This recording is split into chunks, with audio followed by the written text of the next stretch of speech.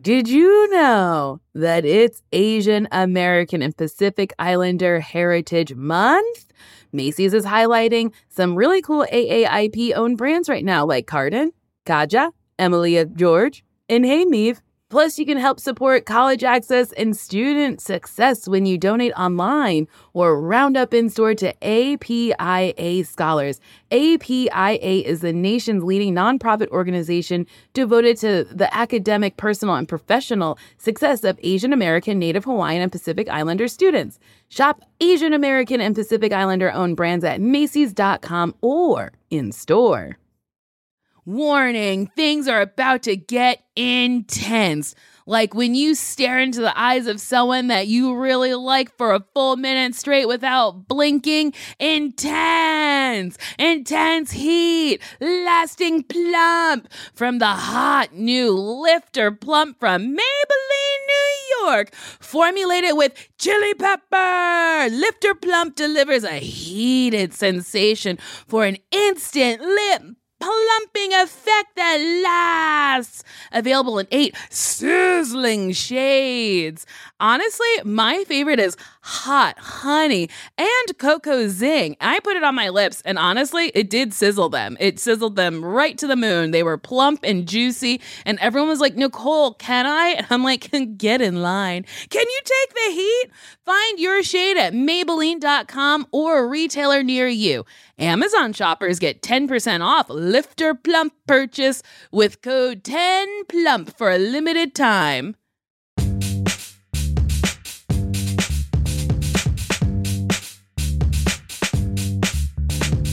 Why won't you date me? Why won't you date me? Why won't you date me? Please tell me why.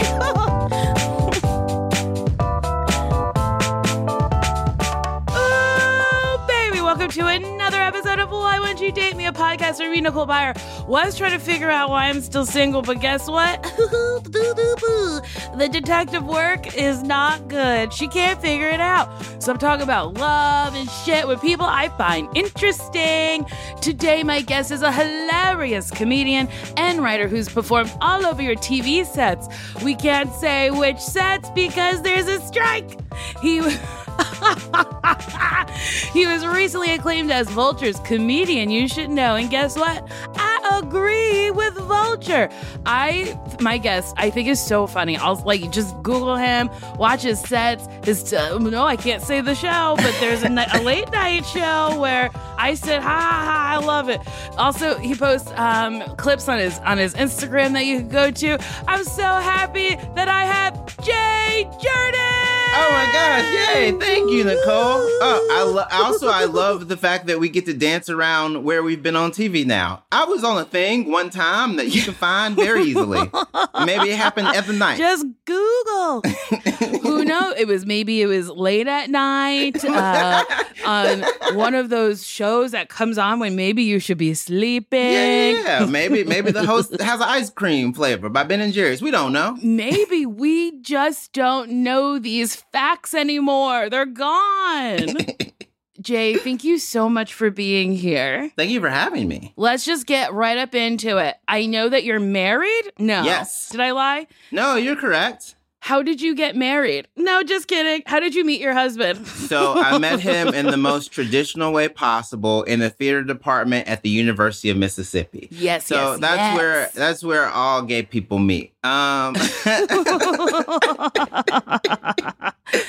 I love this. What? Oh, wait. I'll let you answer the question first. I'm just so excited. I got all this information I want to ask you about.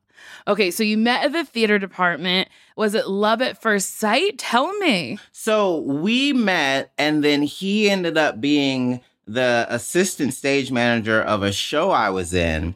And at one point, as cliche as it is, we were going over lines. Yes. And, maybe some flirting was going on. Maybe a kiss happened. Maybe I wasn't focusing on the lines as much. Okay. And so kind of started like a secret relationship then.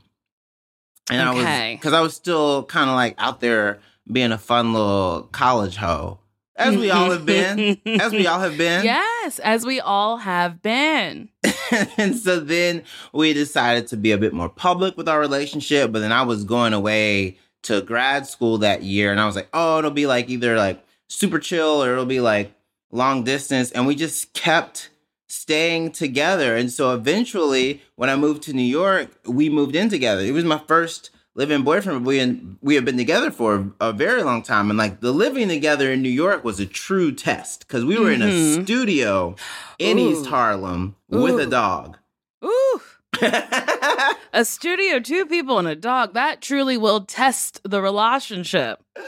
Yeah, and so it tested us, and then we got engaged and did the necessary millennial, like almost like 4-year engagement where you're like, yeah, we said it, but we ain't got to do it just yet. What are you talking about? So 4 years you stayed engaged, and Yes. Where did you get married? We got married at the Foundry in Queens last year, July 10th. And it was a fun, beautiful ceremony. I only invited 2 comedians because we be talking too much.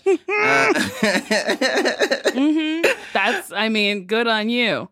And so it was really fun. My family came up to New York. My family had been to New York, but it was the first time like both families were in New York at the same time. It was like a fun wedding where we both like had the financial like resources to do it and the time to do it.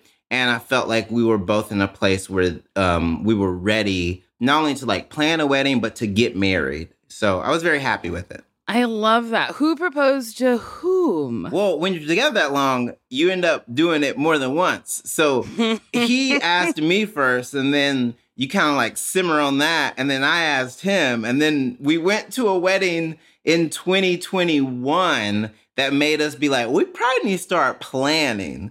So then there was like another rehashing of the conversation. You have a joke that I really love where it's like when you invite a bunch of gay people to a wedding, everyone seems to have known each other because they hooked up. And then it's like, Yes. you know, Ted, I don't want to like ruin it, but it's the joke. It makes me laugh so hard. Oh my God. I love that. Yeah, God, I truly, whenever your clips come on Instagram, I'm like, ooh, let me buckle up. This one's going to be fun. And you're just so happy and joyful. Like I like the style of I like, sarcasm. I love a straight face. I love deadpan, but I really like when people are having fun. Oh my gosh. That's one of my favorite things about you. And so many other comedians don't necessarily know how to articulate that. But when there's a sense of joy and whimsy to the comedy that you're presenting to a bunch of people, I enjoy it a bit more. That's just me though. But thank you. Yeah, I love some whimsy. I also really love when people are like, you're going to like this. This is funny. I wrote it. It made me laugh. And I think you're going to laugh. Okay, so you grew up in Jackson, Mississippi. Yes. And research. Yes, my assistant Lindsay is honestly a dream. Okay, so you've said that you've had to double code switch being Black and queer. Oh, yeah. So there is a thing that happens in spaces wherever like you realize which sort of identity is most marginalized, where you kind of go so let's make sure that like I'm presenting the part of me that I at least feel like I can like get away with presenting. So the example I bring up is that since I grew up in Mississippi, like my Blackness was always like, okay, that's like, Mississippi is the blackest state. People don't know this. It's like 33% Black. That was never like an issue. Queerness for me, I wasn't even out until college. There weren't any gay men at my high school. We had a lot of lesbians, but that's because we had a great basketball team. And what happened, it's the truth, Lady Mustangs. And so it is funny that if you have a good basketball team, the ladies can come out and everyone's like, at least they win trophies. They 100%. Do whatever they want on the bus to the games, but they're winning trophies, so we're okay with it. Those girls like, smiles on their faces the whole time. And so like I wasn't out. So I was definitely code switching and appropriating straightness in a way that I thought would keep me safe in high school. But then what happens is I go to college and like then there's this additional element where I go from being like one of like a bunch of black kids in my high school to not being one of a bunch of black kids in some of my college courses. So then there's a bit of a switch through a racial lens. So I have to like deal with both of these elements, like kind of like while I'm still adjusting and experiencing how I want to present both of these parts of myself, that I think I'm happy. I'm definitely happy that I had the experience and I can talk about it now, but it was so surreal to be like, wait a minute. What? Oh, okay. Let me make sure that this part of me is presented. That makes sense. I used to code switch a lot at like auditions and when I would go to church when I was younger. Oh, yes. You have such a funny joke about it. I sure do.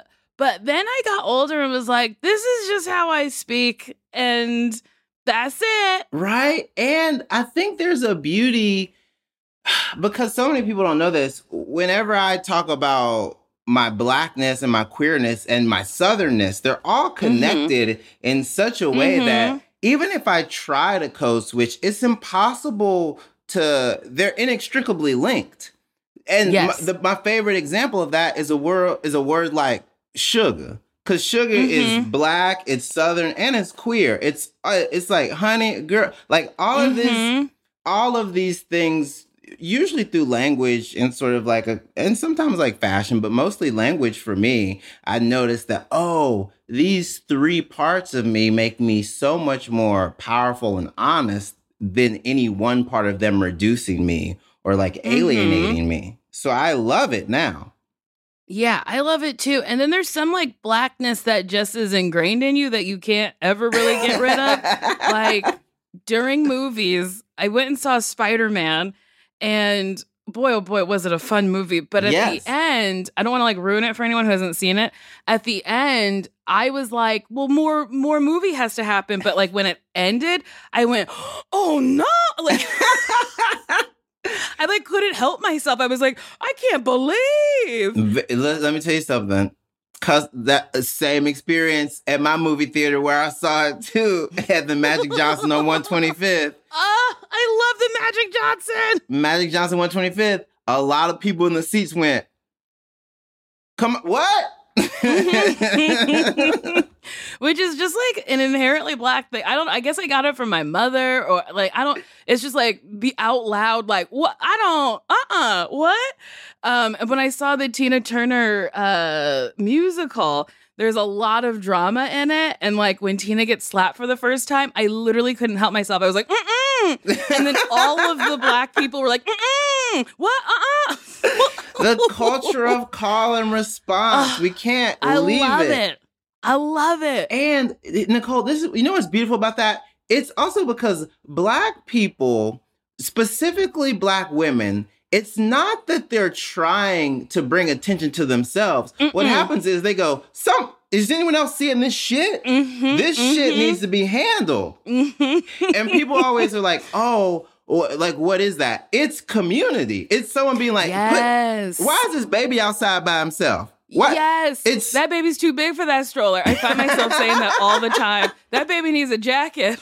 Yes, that baby's too big for that stroller. Ma'am, that baby can walk. That baby can walk. Just let that baby walk. I had a show where there was this woman in the front row, and I know I don't sound stereotypically black. I know because people love to tell me that my comedy might not be for black people. I don't know. Here's the thing. I know a bunch of black women who work in call centers who sound exactly like you. Yes. I was like, we exist, we're out here. But where was I? I think it was the Irvine Improv. And there was this black woman in the front row who kept, after every joke, she would go, and then she would repeat one word from it and go, oh, you stupid. And I loved her. I was like, to be called stupid by an older black woman I've won it. Nicole, and there's an analogous response from straight black men whenever I know I told a good gay joke, when they go, whoa, dog. Yes. I tell one cum joke and they're like, man. I'm like, yeah, we sucking dick in here, okay? You paid a ticket for it too.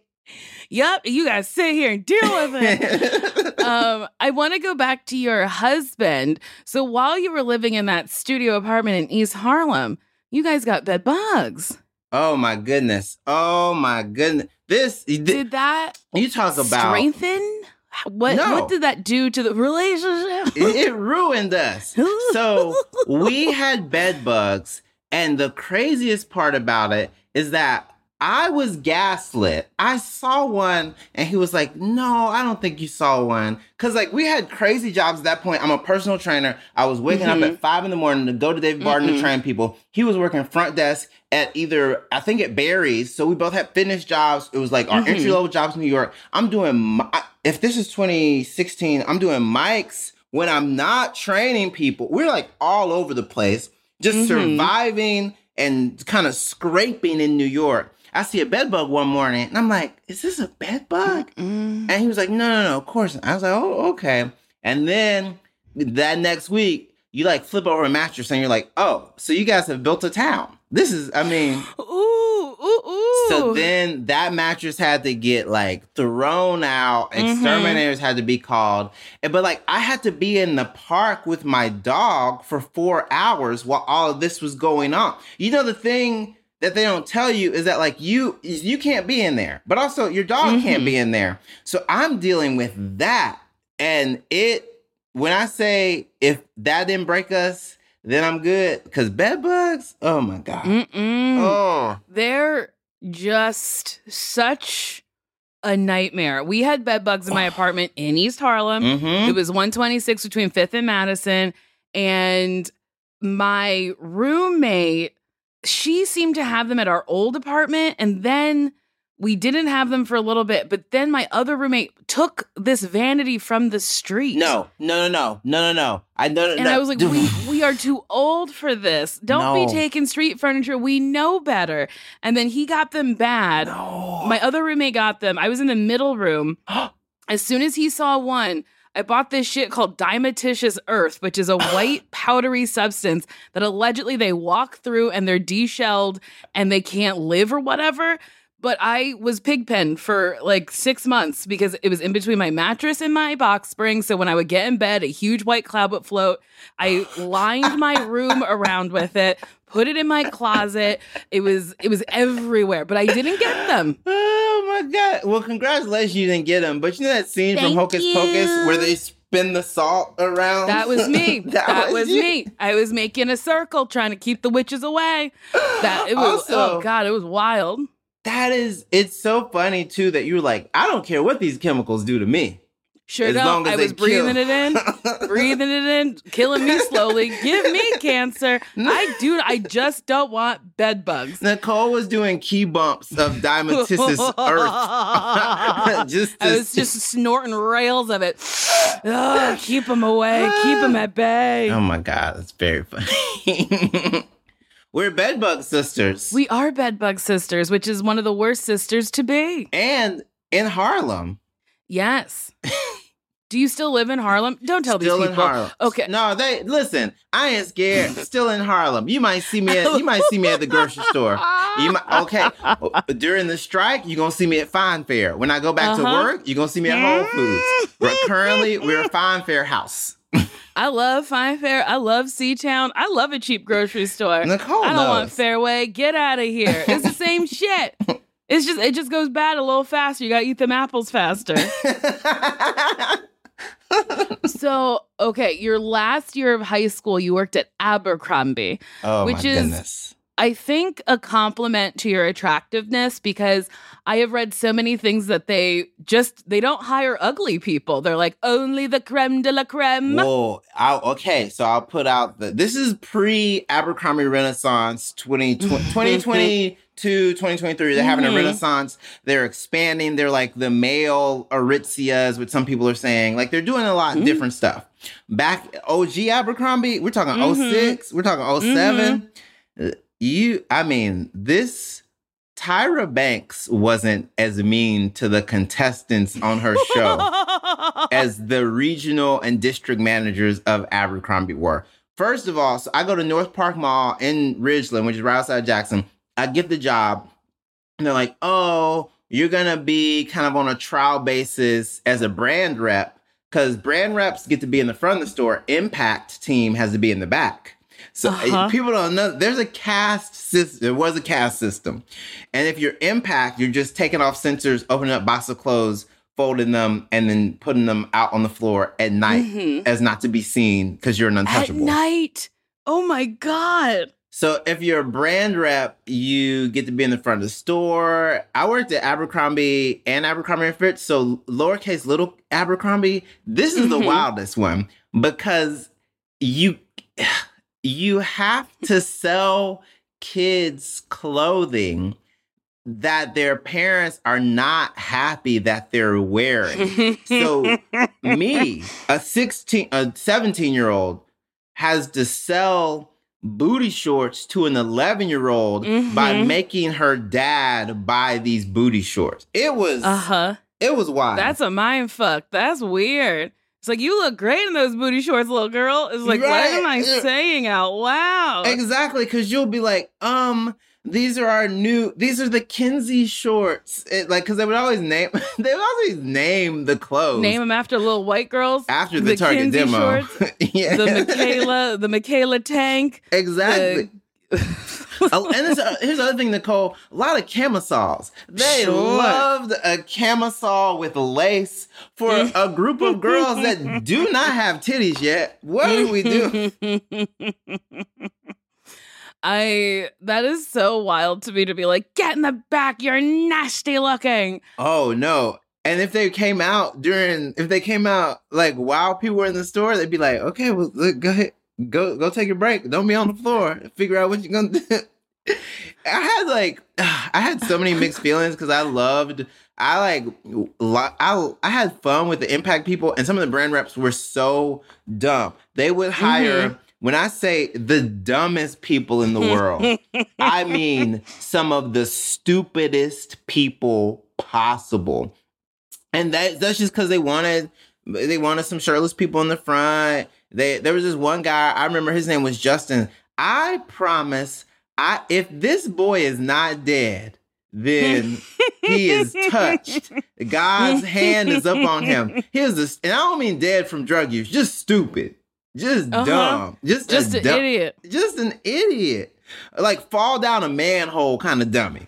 So he was one of the people. Oh, there was this one girl named Leah. I loved her so much because, like, we were like the two. I hate saying this. We were like the two sexy black people on the floor that they. And also, that was wild too. At one time, they didn't really hire black people, right? And that's the crazy part because this mall was like it was a fairly suburban mall, but because it was a nice mall before they built the newer nice mall, like everyone went there. So like they would have like two black brand reps on the floor, and me, and her name was Leah. I won't say her last name. We would like make out and stuff. This was like a little. Ooh. We would like have a little. One time we were like making out, and then the manager caught us, and he gave me a look that to this day I remember, because I know he was like, what is this faggot doing making out at work with this little girl? He was like, well, I guess you can't be in trouble. I guess you're exploring your sexuality here at Abercrombie? At Abercrombie? Funny. You decided it. When you took the job, you checked it off. But you are bisexual, right? I am bisexual. It's where Abercrombie is also where I had my first male crush that I'm able to articulate. It was a crush. It was this guy who was on color guard. So he was a flag twirling sissy. But his name was Shane. And he would like do this weird thing where he would like be like a kind of mean gay. Because at that point in 2007, and you know this, the gays had to be mean because it wasn't but like 4 of them. You just had to be mean. That was it. Yeah, just be mean. Be mean before they could be mean to you. Exactly. And so I remember being like, man, Shane's like handsome and funny. And like he works at Abercrombie. I work at Abercrombie. And I had this like existential crisis in my car one time. I was like, oh, wait a minute. I like Shane. Am I trying to, do I like this man? He's a man. That's gross. I can't be having a crush on a man. I got to go work at Abercrombie like a straight boy intends to do. That is like a fun awakening. When did you... So your first reaction was, ew. When did you go, I think that's okay? Probably in college. But as far as like with Shane, there would always be a fun kind of like word tennis, like sparring match where he would be mean to me and I'd be like, listen, I don't care if you're mean to me. I'm gonna make you be nice to me. But it was never like, oh, I'm gonna date you. It was like, no, like you can be mean to me, gay boy, because I can take it. Like let's go on lunch breaks together. Oh, let's like walk around the mall a little bit. Ooh, let's go see what stupid stuff they're putting out at Wet Seal. Like that, like that's the kind of stuff. We would go to Hollister and mess with shit. Cause like, we would go to Hollister. First of all, Hollister at this point in time, Hollister was kicking our ass some days. Because Hollister was dark, so people would want to go in Hollister because it was almost like pitch black and just like watch that live feed of like Huntington Beach or whatever. And so we would go in Hollister and just fuck their shit up. We would just knock over piles of clothes and stuff. Jay! Yeah, it was the Sharks versus the Jets. But Hollister and Abercrombie are owned by the same company. But yeah, there was a rumble. That's so funny. Also, Abercrombie is not the only time you were caught hooking up with somebody. You were caught by a police officer. Wait, where is this? This is a fun story. You were caught by a police officer while hooking up with a girl in a car. Wait, first we have to take a break. Oh!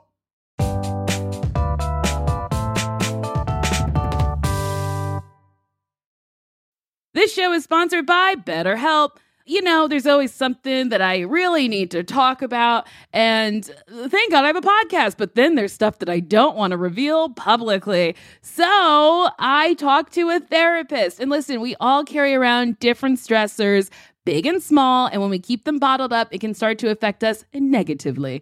Therapy is a safe space to get stuff off your chest and to figure out how to work through whatever's weighing you down.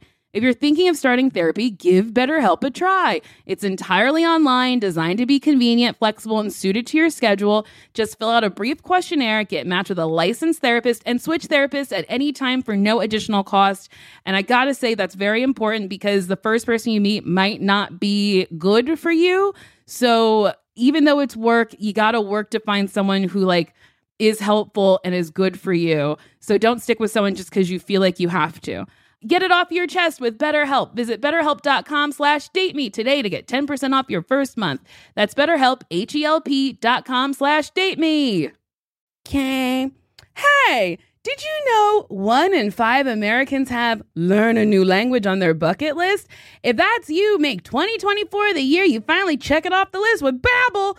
Be a better you in 2024 with Babbel, the science-backed language learning app that actually works. Don't pay hundreds of dollars for private tutors or waste time on apps that don't really help you speak the language. Babbel's quick 10-minute lessons are handcrafted by over 200 language experts to help you start speaking a new language in as little as 3 weeks. Babbel's tips and tools are approachable, accessible, rooted in real-life situations, and delivered with conversation-based teaching so you're ready to practice what you've learned out in the real world. Babbel made it super easy for me to brush up on my Spanish before my vacation to Mexico. See how I said that? It's better, and it sounds like I speak Spanish. It just makes traveling better, so you can order food, ask for directions, and flirt with the locals. Me encanta, muchacho. Without having to consult language apps while on vacation. Here's a special limited time deal for my listeners. Right now, get 60% off your Babbel subscription, but only for my listeners at Babbel.com/dateme.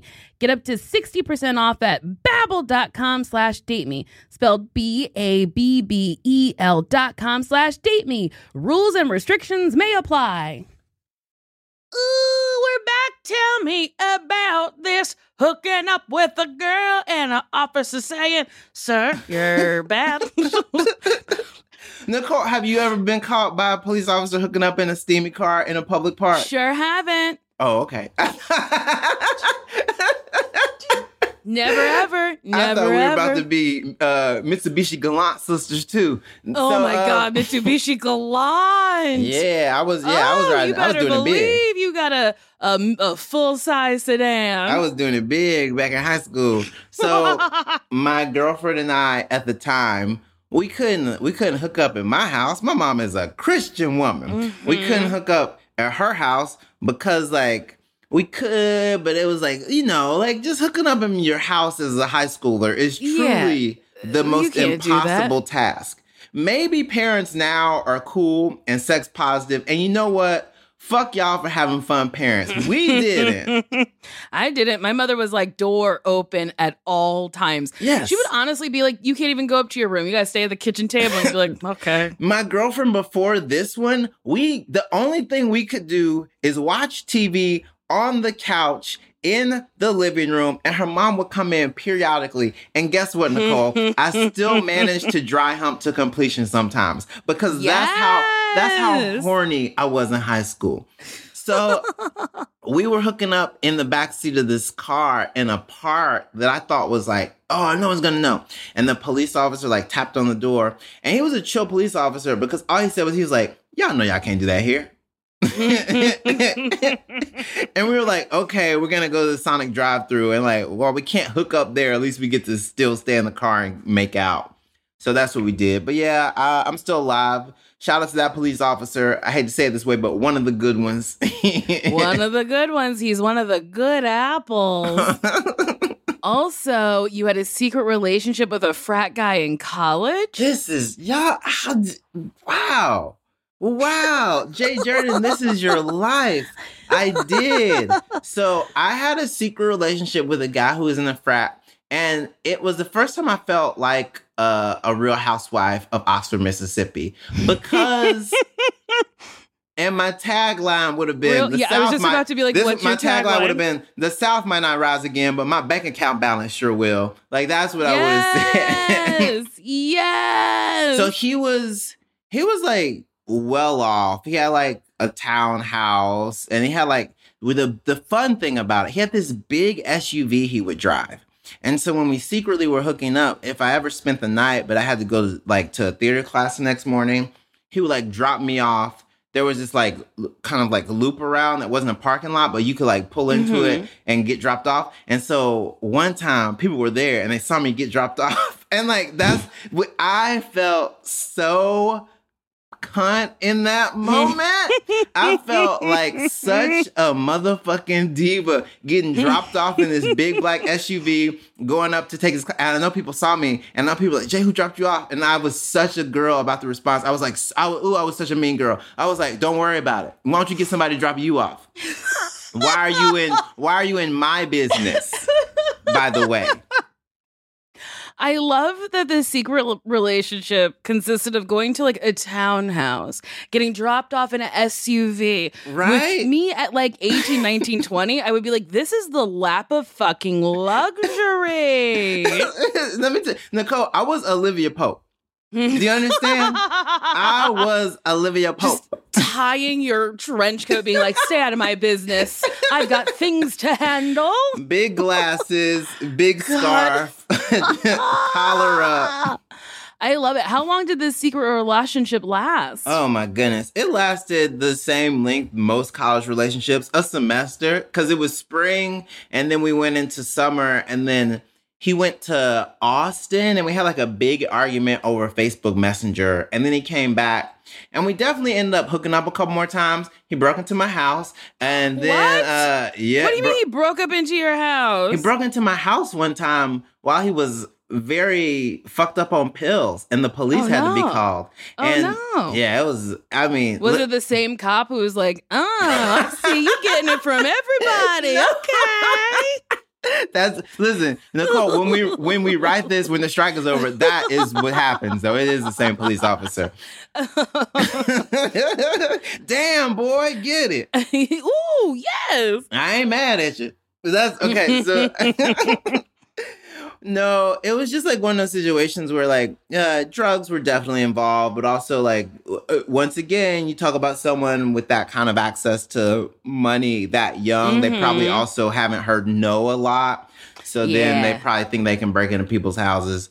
But yeah, that was my first like kind of torrid secret relationship where I was like, I remember one time, and this is so funny. We like went out to the square and we drank a little bit. And then I remember he was like, oh, I don't want people to know that we're like doing like that we're like together. That we're together, yeah. Because it was enough of a public place that like it would have been like, wait a second, what's going on? But then in my head I was like, but we're drinking wine as college students who are boys. So we already doing some pretty gay shit in front of folks. Like, do you see? It's like Jack and Coke, Bud Light, Natty Light, Keystone Light. Like we and then a dry Chianti. We chose gay drinks. We should have planned better. That's so funny. Do you think most of your dating has been, well, you've been with your husband for 11 years, right? Yeah. So we had 11 years, then we had long distance for 3. And then we also had just a very candid conversations about what are relationship deal breakers. Like for the longest time, I knew, even like within our first 3 years, if you wanted to kiss somebody, you better kiss that person. You kissing somebody. If you want to we can get into, if you want to give a hand job to somebody, give that hand job. What does that have to do with us getting along? And for me, one of the big realizations is that your relationship and your rules, those are just that. That's your relationship and those are your rules and that is your person. So whenever people start to kind of like go, oh, how do you make 11 years work? It was because we had a very, very honest and very candid take, and because we were away from each other for 3 years. So are you guys technically open? What's the queer way to say this? We're adults. Because now there's that weird thing where everyone sadly is like, oh, I think that I need to be in a polyamorous relationship, and what it actually means is that man wants 7 women to do different things for him, and you're like, no, I don't know. That's a cult. What you've done is kidnapped women. I don't like what you're describing. Or it's like a means to the end of a relationship with the person you're currently with to open it up to like find someone so you don't have to be alone. Yeah, and they'll never be like, oh, well, that person also has their fun. It's always that weird kind of like kept, like super closed off relationship for one party and very open for the other party. And like you'll never hear about them having like a 4-way with like another fun couple. So like that's the kind of stuff that I dislike that's been getting very popular. But yeah, me and my husband, which I mean, it's funny because I told a fun threesome joke in that set on this. It's funny because, and I love this about him. Whenever he found out I was doing that particular joke on that platform, he was very happy, but he also was like, oh, wow. My parents, my dad and my stepmom were going to see that. And I was like, can I say something? They ain't going to care. They ain't going to care. Nicole, and you can tell me if you disagree. I think once you break the seal on the gay shit, all the other shit, people don't care. I agree. People don't care. I think it's like, once it's like, oh, I do X, Y, and Z, it's like, oh, okay. Yeah, like I had a friend who started dating women, and at first I was like, oh, this is new. Not that it was weird. It was just like, oh, this is new. And now I'm just like, when she's with her girlfriend, I'm like, oh, whatever. Okay.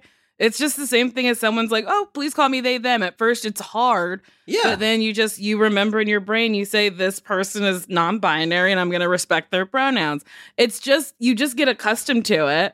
Like, I don't know, like someone's like, I took a big old dick for the first time. You're like, ooh, congratulations. Tell me about all the dicks you be taking now. And guess what, Nicole? That was the same police officer. I was like, good for you, Officer Jones. Oh, my goodness. I took a dick for the first time. I found you to tell you, Jay. Nicole, I desperately now want there to be a situation where an old black man finds out I'm queer. And he goes, oh, let me tell you about the first dick I took. Wait a second. What? Mr. Randy. Honestly, I think that's really funny. And I don't think older queer people have had any sort of real representation other than being like oracles or like magical Negroes. Oh my God. Like, right? I would love to see just like an older gay man who's still in like leather and bondage, who's like, oh, I still get fucking freaky. Well, hey, look, you go to Fire Island, you go to Palm Springs, you'll see them. Yes. Let me find one. I want someone to write something for one of them. Or like an old grizzled lesbian who's just like, I love a titty and a clit. That's what I want to say.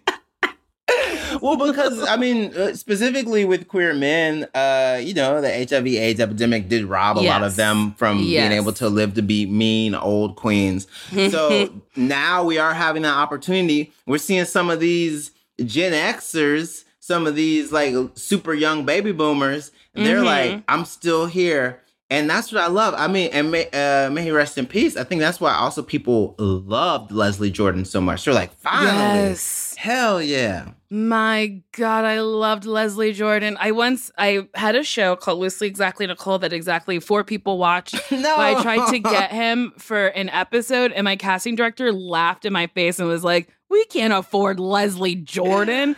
And in that moment, I was like, good for Leslie. Good for Leslie for not being affordable. I watched it. I was watching it on Facebook. I watched it. Well, thank you. Very few people. And I'll tell you, the residuals are teeny tiny. I got a residual maybe a month ago. I posted it for a cent. A cent. Every part about getting that to me cost more than a cent. Yes. You could call me. And then they show you. Yeah, just call me and be like, do you want this? And you could go, no. Jay, you left a penny here. I also got a residual for a cent, and it was 2 pages of where it was shown. And I was like, wait. So there was 2 pages. I don't understand the views or whatever. This is the only job where you're like, I don't understand the hours clocked and the payment. But it was 2 full pages. And then the check was for 1 cent. And I was like, the fuck? Like, thank God I tour. Like, thank God I do other stuff that's not necessarily acting, because all hosting is non-union. I wish it was union because it would pay into my health insurance, but whatever. Congratulations on your Emmy nom. Are we allowed to say that? I think so, but I don't think I can.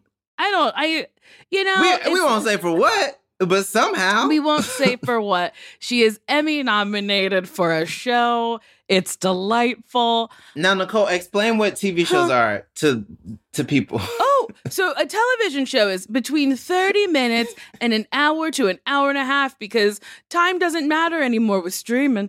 And you used to be able to make it to 100 episodes, get into syndication, and honestly, never have a job again, because you made that network tons of money via commercials. Streaming came through, took away those commercials, and they only depend on subscribers who can have a whole family of 4 watch things, and nothing is supplemented via commercials.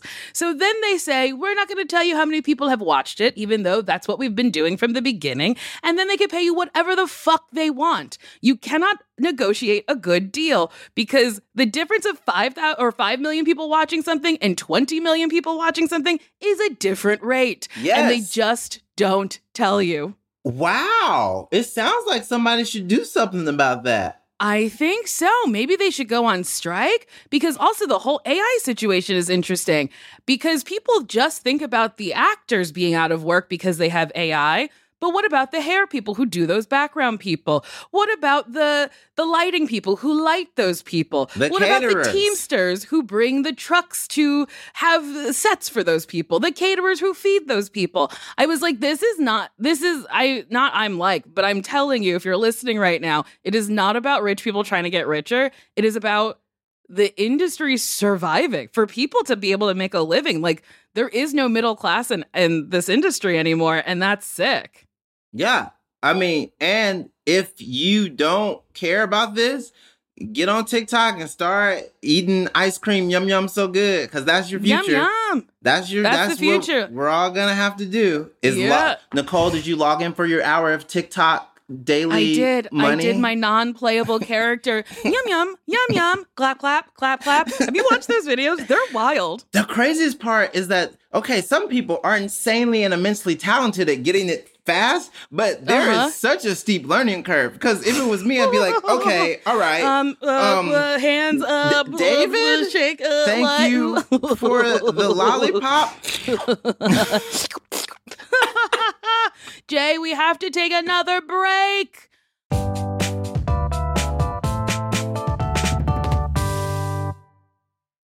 Today and every day, Planned Parenthood is committed to ensuring that everyone has the information and resources they need to make their own decisions about their bodies, including abortion care. Lawmakers who oppose abortion are attacking Planned Parenthood, which means affordable, high-quality, basic health care for more than 2 million people is at stake. The right to control your body and get the health care everyone needs has been stolen. And now politicians in nearly every state have introduced bills that would block people from getting the sexual and reproductive care they need. Planned Parenthood believes everyone deserves health care. It's a human right. And that's why they fight every day to push for common sense policies that protect your right to control your own body and against policies that interfere with decisions between patients and their doctors. Planned Parenthood needs your support now more than ever. With supporters like you, you can help reclaim your rights and protect and expand access to abortion care. Visit PlannedParenthood.org/future. That's PlannedParenthood.org/future. Looking for some amazing TV to stream? Indulge yourself with the hits on Hulu you can't miss. Dive in with Barney, Ted, Robin, and the gang on How I Met Your Mother. All 9 seasons are now streaming on Hulu. Then you can move to Modern Family, Schitt's Creek, and My Wife and Kids. We're talking every episode and every season of these shows. We're talking huge hits, streaming on Hulu whenever you're in the mood. Now we're talking. Ooh, we're back, Jay. Yes. Okay. So you went to the University of Alabama. You have an MFA in acting, and for one of your final projects, you did a 15-minute stand-up set. That's wild. Whoa. That your first set was 15 fucking minutes. Well, here's the thing. It was a piece from a one-man show that was supposed to be turned into a longer project that had both elements of comedy and tragedy. It's tragedy because I was also trying to figure out a place to talk about my queerness, my dad's death when I was 15, and being Black in Mississippi and Alabama. But because my natural inclination is to make things funny, it was peppered with jokes. And I've been watching stand-up and studying stand-up, I mean, probably since I was 10. I remember standing in front of my TV and watching Comic View, watching Last Comic Standing, and watching everything on Comedy Central. I mean, everything from Insomniac to Premium Blend to Gaffigan Special with the Cornfield. I mean, I watched Wanda's special back when she was straight. I was watching the old stuff. You know what I'm saying? The people who know. And so I've always loved stand-up. I've always loved theater, and I've always viewed stand-up as a fun part of the theatrical experience. And when people don't respect it as part of that, then I kind of take umbrage because I'm like, no. It's theater. What you're doing is limiting both stand-up and theater by not allowing it to be incorporated and appreciated as such. And so I did that, a 15-minute chunk of a one-person show that was supposed to be 30 minutes and then eventually turned into an hour. And then the note was it's very funny. It seems to be more of a stand-up set than a one-person show. And what I heard was, so it's good. So it's good? This is a good note. Talented and funny? And then I moved to New York. I had a theatrical agent. My theatrical agent didn't want to come see me do stand-up. I was doing stand-up at Bottoms Up. At Vodka Soda Bottoms Up in Hell's Kitchen. My friend Philip had a show that it was one of the places where it was a queer show in a gay bar that I was so happy to do. And I told one of the people who worked at my agency at the time, I was like, I like it. And people were saying I'm pretty good. So if you want to just come through, just watch me do 10 minutes on my friend's show. And they're like, yeah, we don't really want to. I was like, okay. Wow. I'm no longer with them. I mean, same. I have the same experience. My old manager, I begged him to listen to this podcast when I first started it because I was like, I think I'm onto something. I think people like it. I'm getting such positive feedback. And he was like, I don't know. Do more college dates. Do more stand-up. And I was like, okay, but I do think this is like a way to like maybe explore topics, maybe generate jokes, or like also just like another way to like entertain people. And he just like wouldn't get on board. I've since left him, and my current manager listens to every episode. And one of the jokes in my special where it's like, I just want to be in a relationship so I could fight in public is because I said it on this podcast, and he was like, I've never heard that before. That's the weirdest shit I've ever fucking heard. And then I just started like sitting on that joke, and then it like came to me and I wrote it. But I was like, had he didn't listen, I may not have written that joke. So, I mean, you gotta get people who fucking support you. Yes, but also shout out to you for being able to know that. Like, I think it's so cool whenever people who are in our industry go, no, I like this and I feel passionate about this particular part of this. A case in point is like, I'll go on like so many different X-Men podcasts because I love the X-Men so much.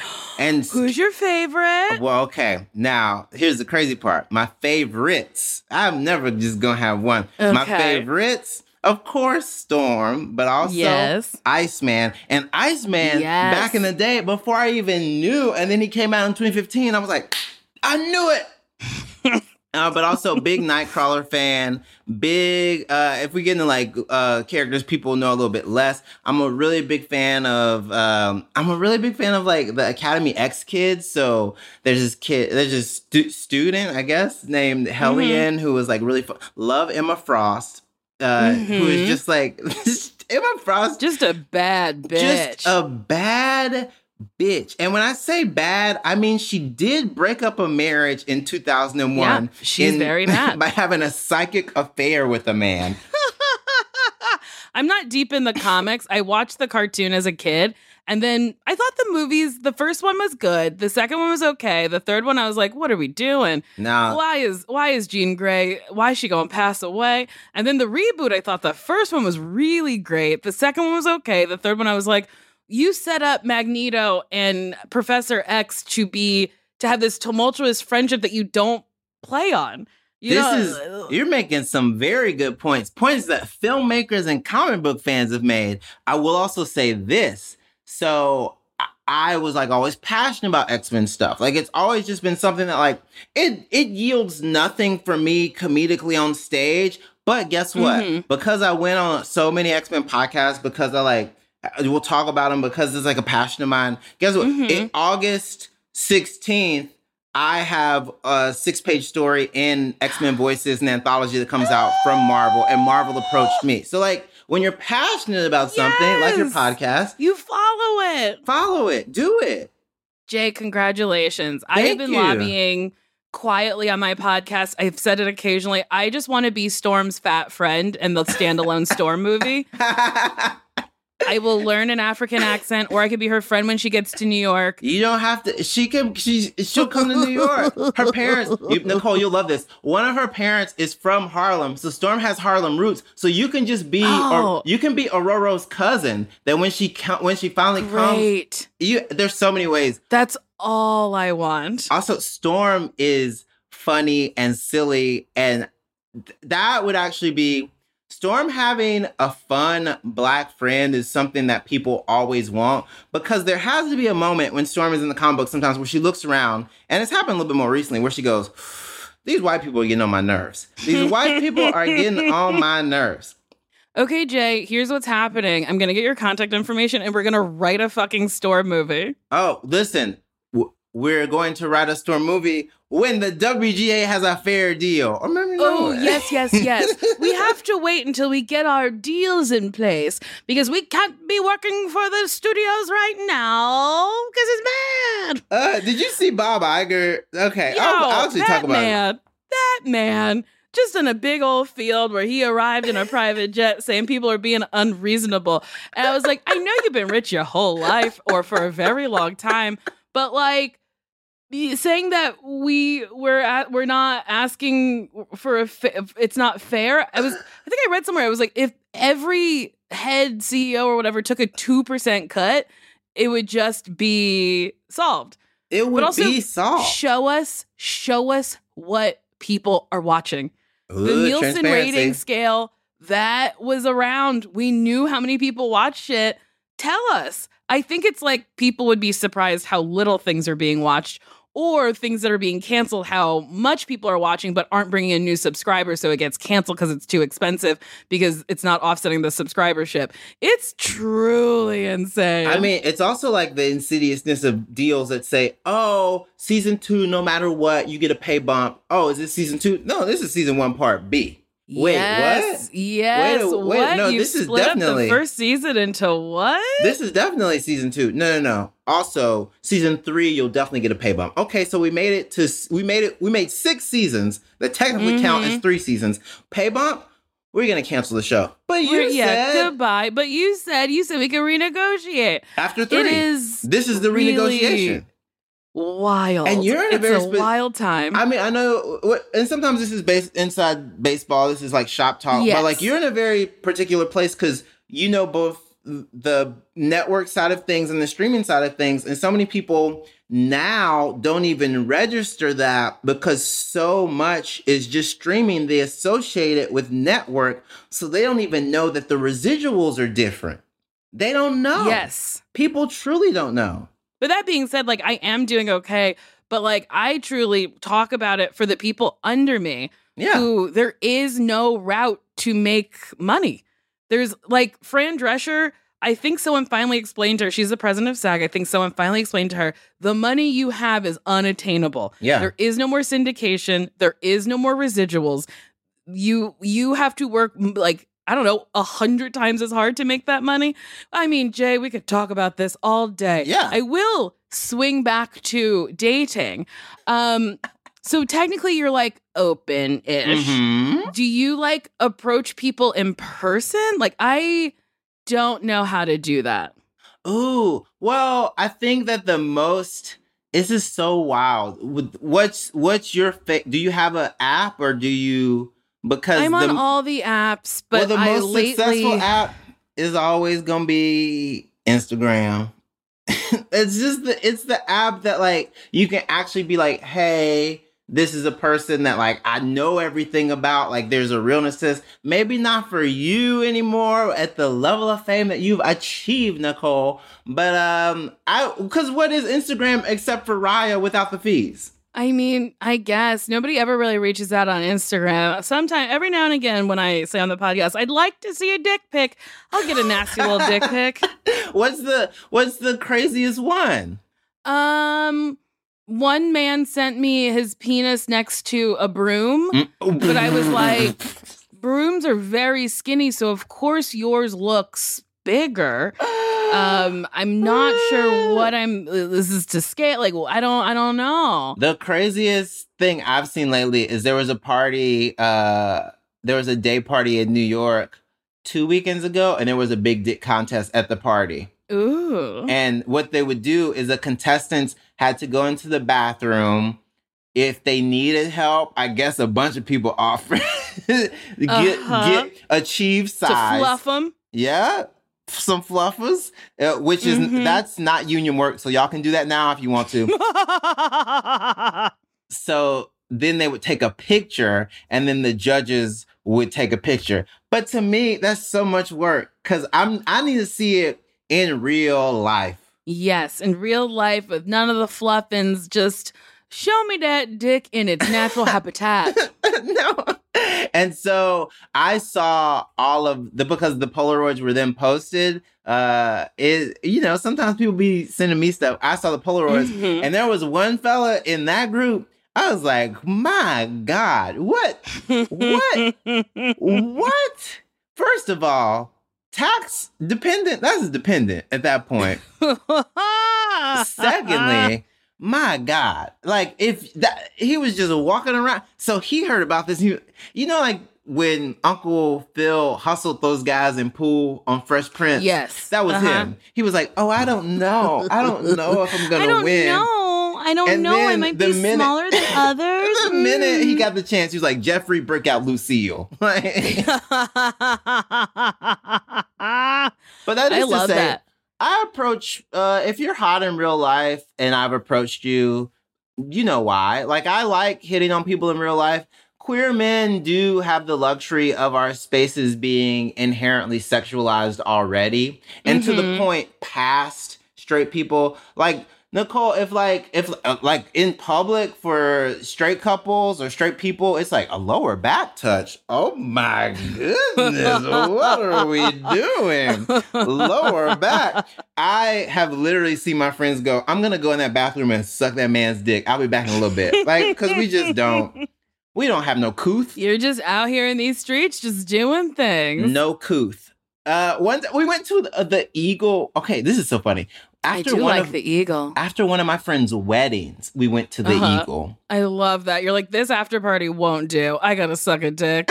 And me and my husband made out with one of my friends, who is one of the grooms, one of their friends. And this guy, he was one of those people that, like, you kiss him and then he starts talking nonsense. And you're like, I'm gonna have to keep kissing you to shut you up.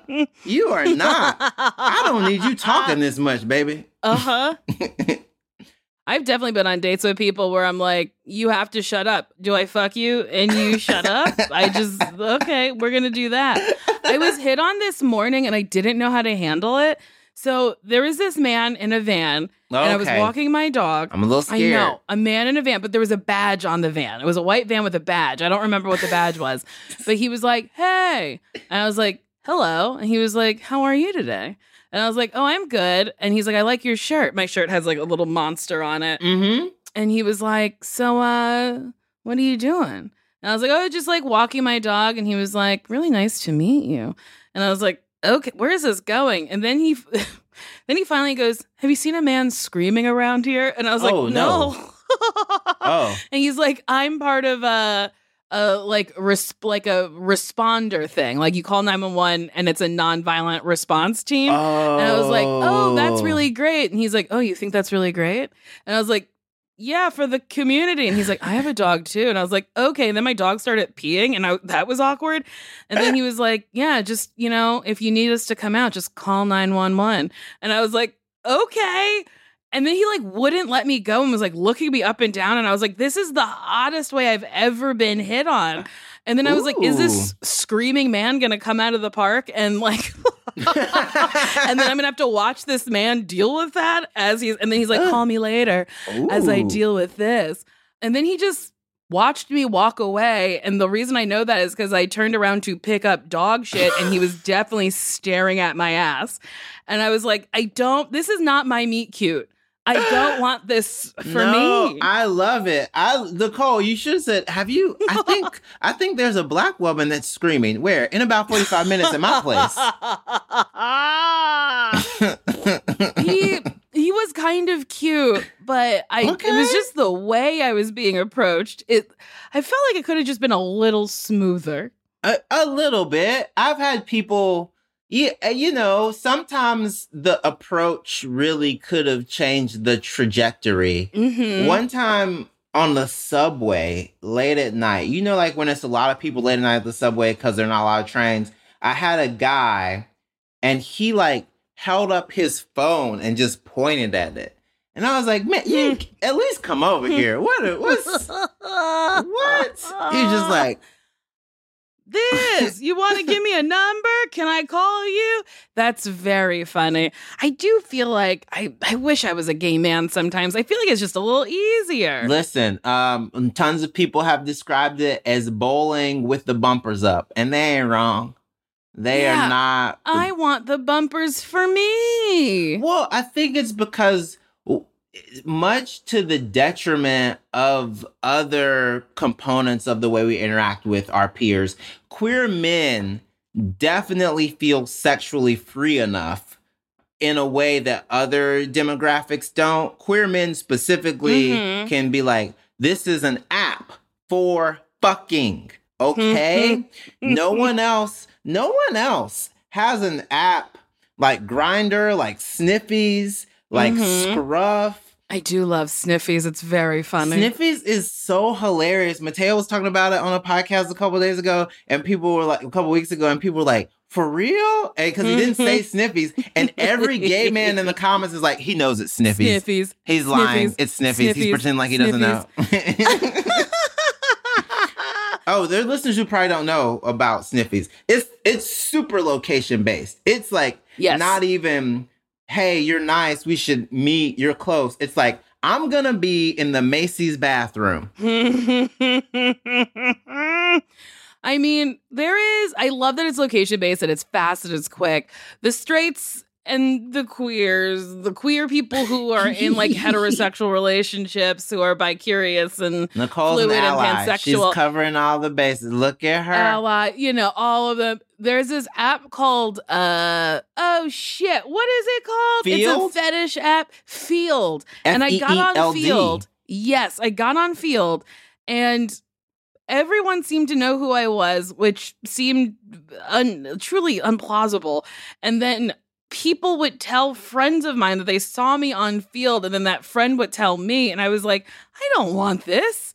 I've never wanted this. Let's just be cool. Mixed success with Field. Field is where you go if you really want to have a threesome or a four-way. In my opinion, it can definitely lead to one-on-one stuff, but because you can be a couple on there. Yes. Which is like, people would be on Tinder as couples, but only one person could be on there. But like Field lets you be like, what's the husband look like? Let's not. Okay. Don't surprise me. Okay. Oh, he's cute. Okay. Wait a minute. Okay, I guess I can do this. Okay. That guy has clean underwear. Let's go.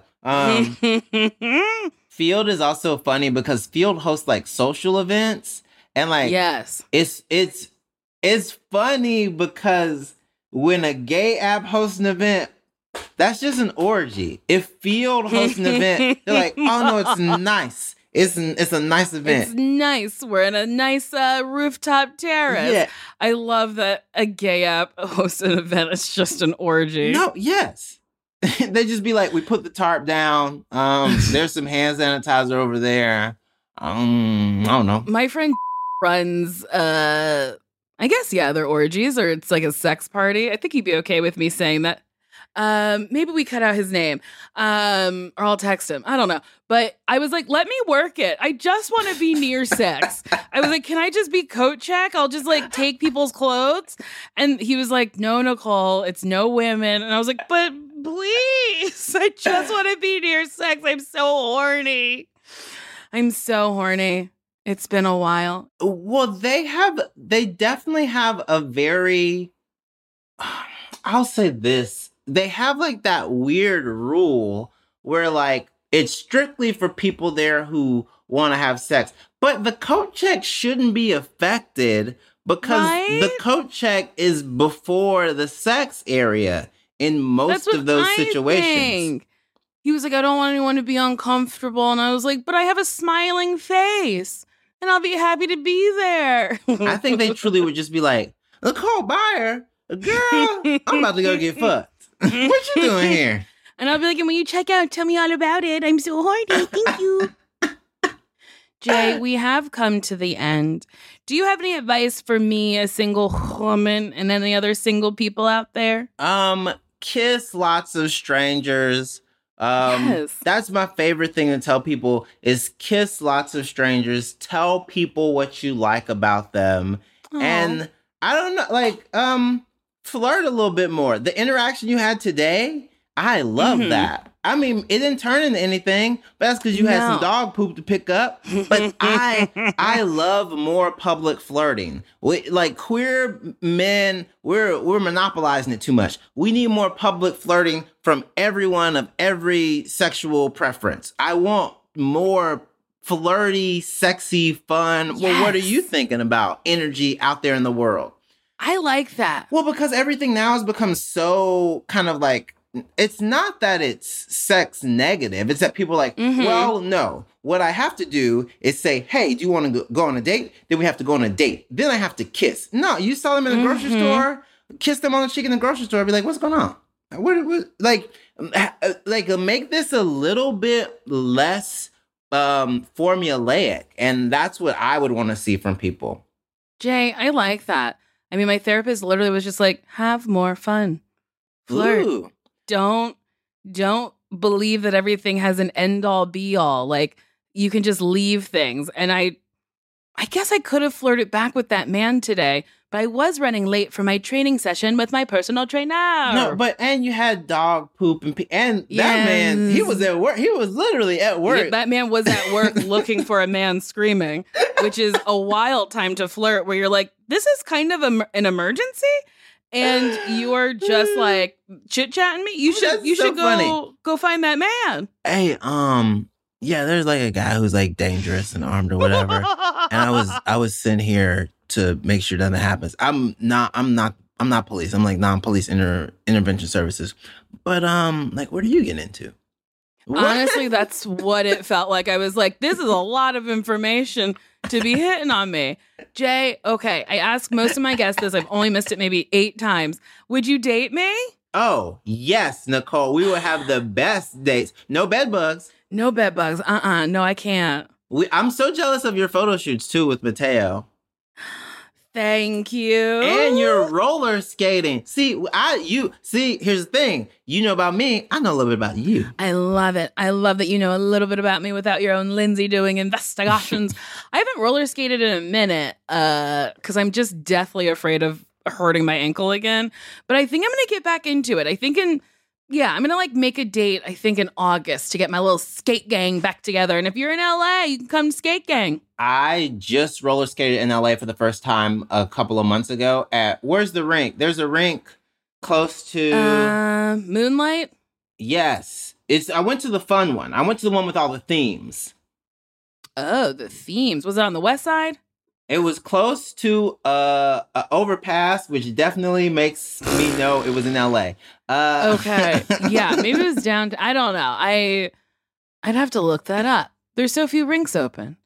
Yeah, but I went there and it was fun, but scary because there's some professionals. Get out of their way. That's the saddest part where it's like, I'm just moving and people are like whizzing past you. Last time I went to a roller rink, I screamed the whole time.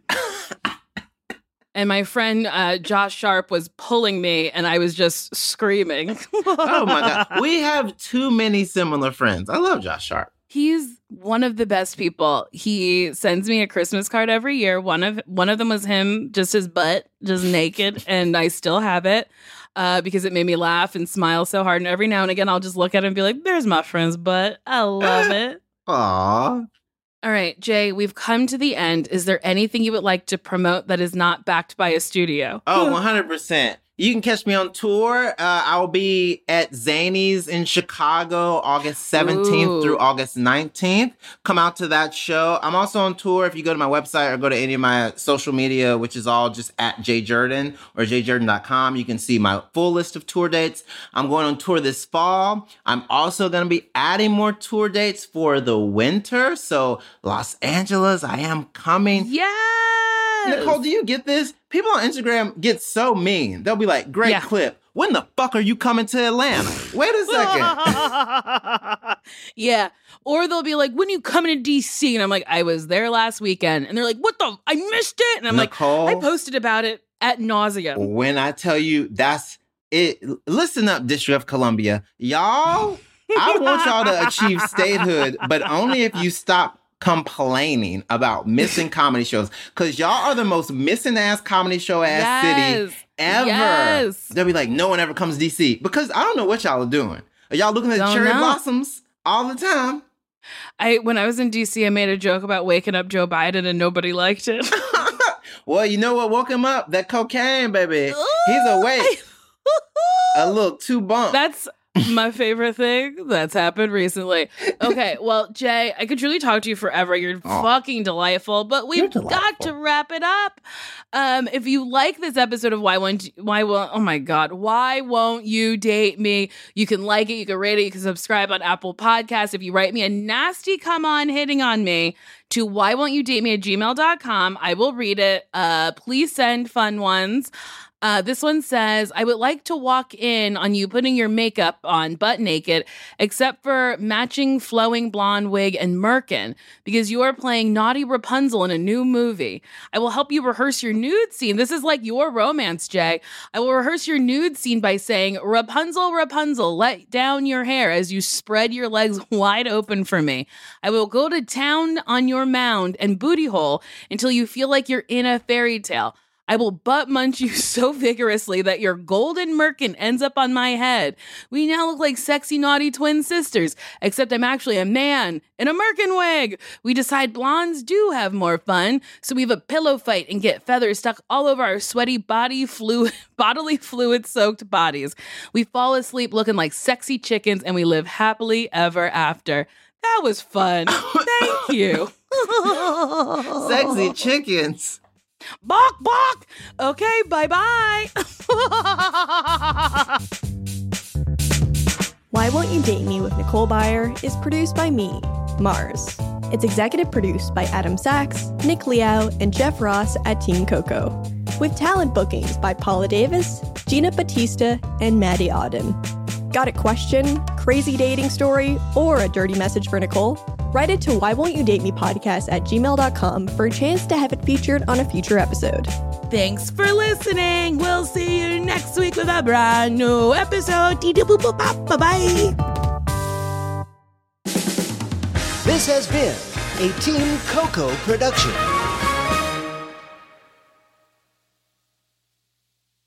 Emmy award-winning John Mulaney presents Everybody's in L.A., a special run of 6 live episodes created by and starring Mulaney that'll stream live on Netflix during the Netflix is a Joke Fest. The comically unconventional show will feature special guests where John Mulaney explores the city of Los Angeles during a week when every funny person is in it. Watch John Mulaney Presents Everybody's in L.A., debuting May 3rd live at 7 p.m. Pacific Time, only on Netflix. Love the flexibility of working in all sorts of places? Well, working on the go seamlessly requires a strong network like T-Mobile. We have America's largest 5G network, so whether you're on a video call at the park or uploading large files at the coffee shop, we have the 5G speed you need. Whatever takes you on the go, T-Mobile's got you covered. Find out more at T-Mobile.com/network today. Coverage not available in some areas. See 5G device coverage and access details at T-Mobile.com.